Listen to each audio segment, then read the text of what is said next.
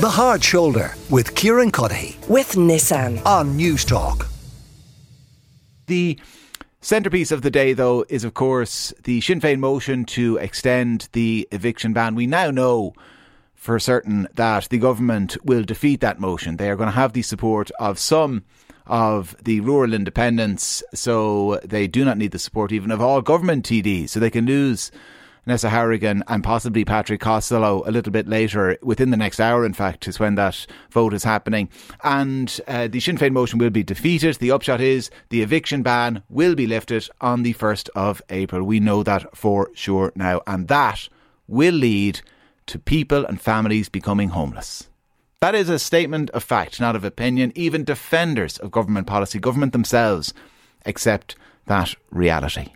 And just imagine for a minute how awful that reality must be. Imagine being a family today, knowing that come the 1st of April, a notice of termination, a notice to quit your property is possibly going to pop through the letterbox. And what options have you got? Even as a family, for example, if we take it that a family needs at least 2 bedrooms, do you know how many 2-bedroom homes are available to rent in Dublin, for example? I think it's less than 200. The cheapest I could find was €1,600. That was the cheapest, 1,600 quid a month. Well, sorry, I lie. There was one for 820 quid, which I thought was remarkably good value, until I actually read the post. You'd have to move out of your own home every Friday afternoon, and then you can move back in on Sunday evening. So it's only available from Sunday evening to Friday afternoon. So you have to move house twice a week, but you could live in that for 820 quid a month. In reality, 1,600 is the absolute cheapest. The average rent is 2,300. Now that's the mortgage repayment to service a £500,000 loan from the bank. You'd have to be earning 140 grand plus for the bank to give you that money. So again, I ask the question, I don't know what these families are going to do, what options they have. I guess if they're earning over 140 grand, they might find somewhere, but everybody else is screwed. Again, I don't think that's a statement of opinion. I think that's a statement of fact. I think they are screwed. I don't think there's any other way you can look at it. And I know the government, again, and their defenders, again, would say, listen, when it comes to provision of housing, we're coming from a low base, we've got a labour shortage, we're dealing with inflation in building materials, and that is all true, all valid excuses. The problem is you can't live in an excuse, and an excuse doesn't provide shelter for you. So you are still screwed despite those excuses. So listen, if you are one of those people, I want to hear from you today. If you expect that termination of your lease to come through the letterbox from the start of April, 087 1400 106. And that is a WhatsApp number. So unlike the government's failings on housing policy, it won't cost you anything to get in touch. 087 1400 106. John Mark McCafferty is with me, the CEO of Threshold. John Mark, the government themselves accept the reality that there's going to be pressure on homeless services when the ban is lifted. So what preparations are you and others putting in place? It's a good question, Kieran. I guess we're looking at the figures from the last number of months, and for example, we had 700 web chats in November when the eviction ban took hold, and then we're looking at a similar figure for this month as people are worried about losing their home, and whichever way you look at it in terms of the calls to us or indeed emails or other correspondence. Either we're opening cases where people have been told that they're going to have a tenancy termination, or we're working with historic cases from, say, the autumn when people were faced with a notice of termination and then it's been paused because of the ban, or indeed right now there's a lot of people who think they may be liable to a tenancy termination by their landlord, and so what we need to do, and we have limited resources, is to advise people as best we can about their notice periods, contest the notices of termination if they're technically invalid, or if they don't meet the legal criteria of a legitimate tenancy termination, because what we're about is about advising people about their rights in the private rented sector were about preventing homelessness from happening in the first place. So a big part of what we do is tenancy protection, and a big part of that is about representing tenants, mediating with landlords, and trying to ensure that families can hold on to their rented homes. And right now, that is a big challenge as we move towards the end of the eviction ban.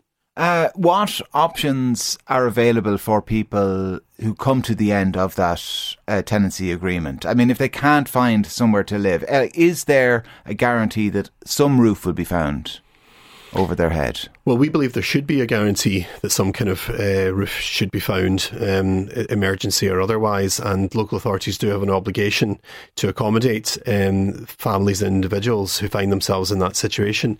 What we try and do is obviously contest any kind of problems with a notice of termination, but we also then try and say, okay, you have been in your tenancy for so many years, therefore your notice period should be so many months, and that might give you some time to source accommodation. As you've alluded to, there's very, very little housing available in the rented sector, and also there is a worry. We have a concern of the capacity of local authorities right now to provide that emergency accommodation. Add to that, we're at the beginning of the tourist season, as we well know, so hotels that might have been able to house people over the winter months may not be able to do so. Okay. And we have less availability because of the rise in short lets, short let platforms, and a reduction in overall supply. So we have a real challenge in our hands. Local authorities have a real challenge on their hands, and we're trying to reassure and provide whatever advice we can. I mean, is it a very real possibility that we're going to have families turning up again at Garda stations and the like? Well, there's a real possibility that there will be an increase in families and individuals who are presenting as homeless and seeking the assistance and the emergency accommodation provided by or supported or funded by local authorities. The question there is, do all local authorities have the capacity to be able to meet that demand from the 1st of April onwards? And I guess the longer term question is about supply, and I suppose that's partly why we're in this whole kind of debacle about the end of the eviction ban.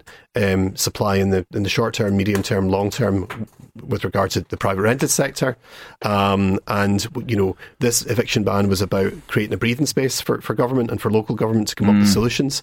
Some supply came on stream in terms of social housing and cost rental housing, but clearly a lot more supply needs to come on stream in terms of social housing, cost rental housing, and wider home ownership. Did you suspect more would be done in the 6 months? That's been the criticism of some, the criticism from some rather, of government, is that there's a sense that they didn't do an awful lot in the 6 months. Well, I suppose it's a limited period, so there is only so much you can do for something which is kind of generational in the nature and scale of the problem. And the delivery of housing supply doesn't happen overnight. Could more have been done in relation to protecting tenants who are in situ while a house is sold? Because at the core of this, these evictions is the sale of private rented housing by landlords. So probably more could have been done at local level around supporting purchases with tenants in situ to local authorities or approved housing bodies. Now, what's your assessment then of the government safety net that they announced yesterday? And a big part of it is kind of re-emphasising this tenants in situ scheme, because there's a school of thought that says, the definition of insanity is doing the same thing over again and expecting a different result. Some local authorities, plenty of them, have been very reluctant, for whatever reason, to engage with the tenant in situ scheme. Did yesterday's announcement fill you with hope that that's suddenly going to change? I think if it puts greater momentum on local authorities to really deliver on that, then that's a positive thing. I think it does question, can all local authorities, do all local authorities have the capacity to really deliver with regard to housing policy? Because it's such a vital piece of national infrastructure. And a lot of our local authorities are very small. And the scale of the challenges across private rented, social housing, owner occupation, they really are of a massive scale that perhaps we need a lot more done, maybe at national or regional level, to make these things happen. Because there appears to me to be blockages in the system. I mean, there are regions that haven't convened things like meetings to do with homeless services for years at a time of an alleged homeless crisis. So, I mean, yeah, I'd have questions around. Is that staff shortages in local authorities, or what do you suspect it is? I think it's a number of things. I do think there were big changes around the time of the global financial crisis, when budgets were cut, and I question, is housing seen as that kind of vital infrastructure that maybe other areas are, and is it seen with the kind of kudos that it really should have, both at local government level and centrally? Because really we need really good people implementing programs and projects across the tenures in order to try and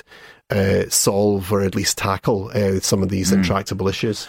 So some people, who are very active in this space, have suggested that after the 1st of April, tenants shouldn't leave their home.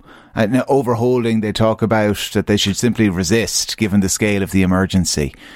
I mean, what's your official advice in that regard? Well, it's a very, very challenging situation for families right now. We advise within the bounds of the law. We are tasked to advise within the bounds of the law, and we advise according to the Residential Tenancies Acts.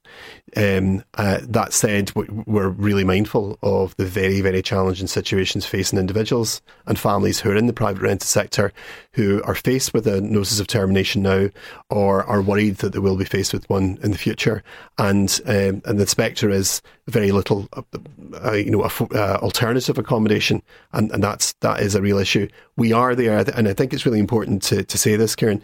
Threshold is there to advise people, to assist people, to provide them with the advice and tailored advice on their circumstances regarding the Residential Tenancies Act, and we will try and save tenancies to the best of our ability. John Mark McCafferty, CEO of Threshold. John Mark, as always, thanks a million for joining us in studio. One listener's after getting in touch to say, I am a small one-house landlord. Do you want an indefinite moratorium on evictions? This is the reason landlords are leaving the market. House owners who rent their houses are not responsible for providing houses for people. What you forget is the house is owned by the landlord, not the renter. Do people who own their houses have no rights? Somebody else says, we have to move out of the house that we've been renting for 12 years. The rent was just affordable for us. We have 4 dogs. We won't find anywhere to live. 2 adults, 1 14-year-old, 4 dogs, and only 1 income. These are the people, John Mark, I know that you really have to try and help, and it's going to be difficult to help them. And that is their home, their family home. It might have been rented, but it's a family home. I mean, their 14-year-old has spent his entire life, effectively, I say he, it could be a she, in that house. They've been there for 12 years. I don't know what they're going to do. The Hard Shoulder with Kieran Cuddihy. With Nissan. Weekdays from 4 on News Talk.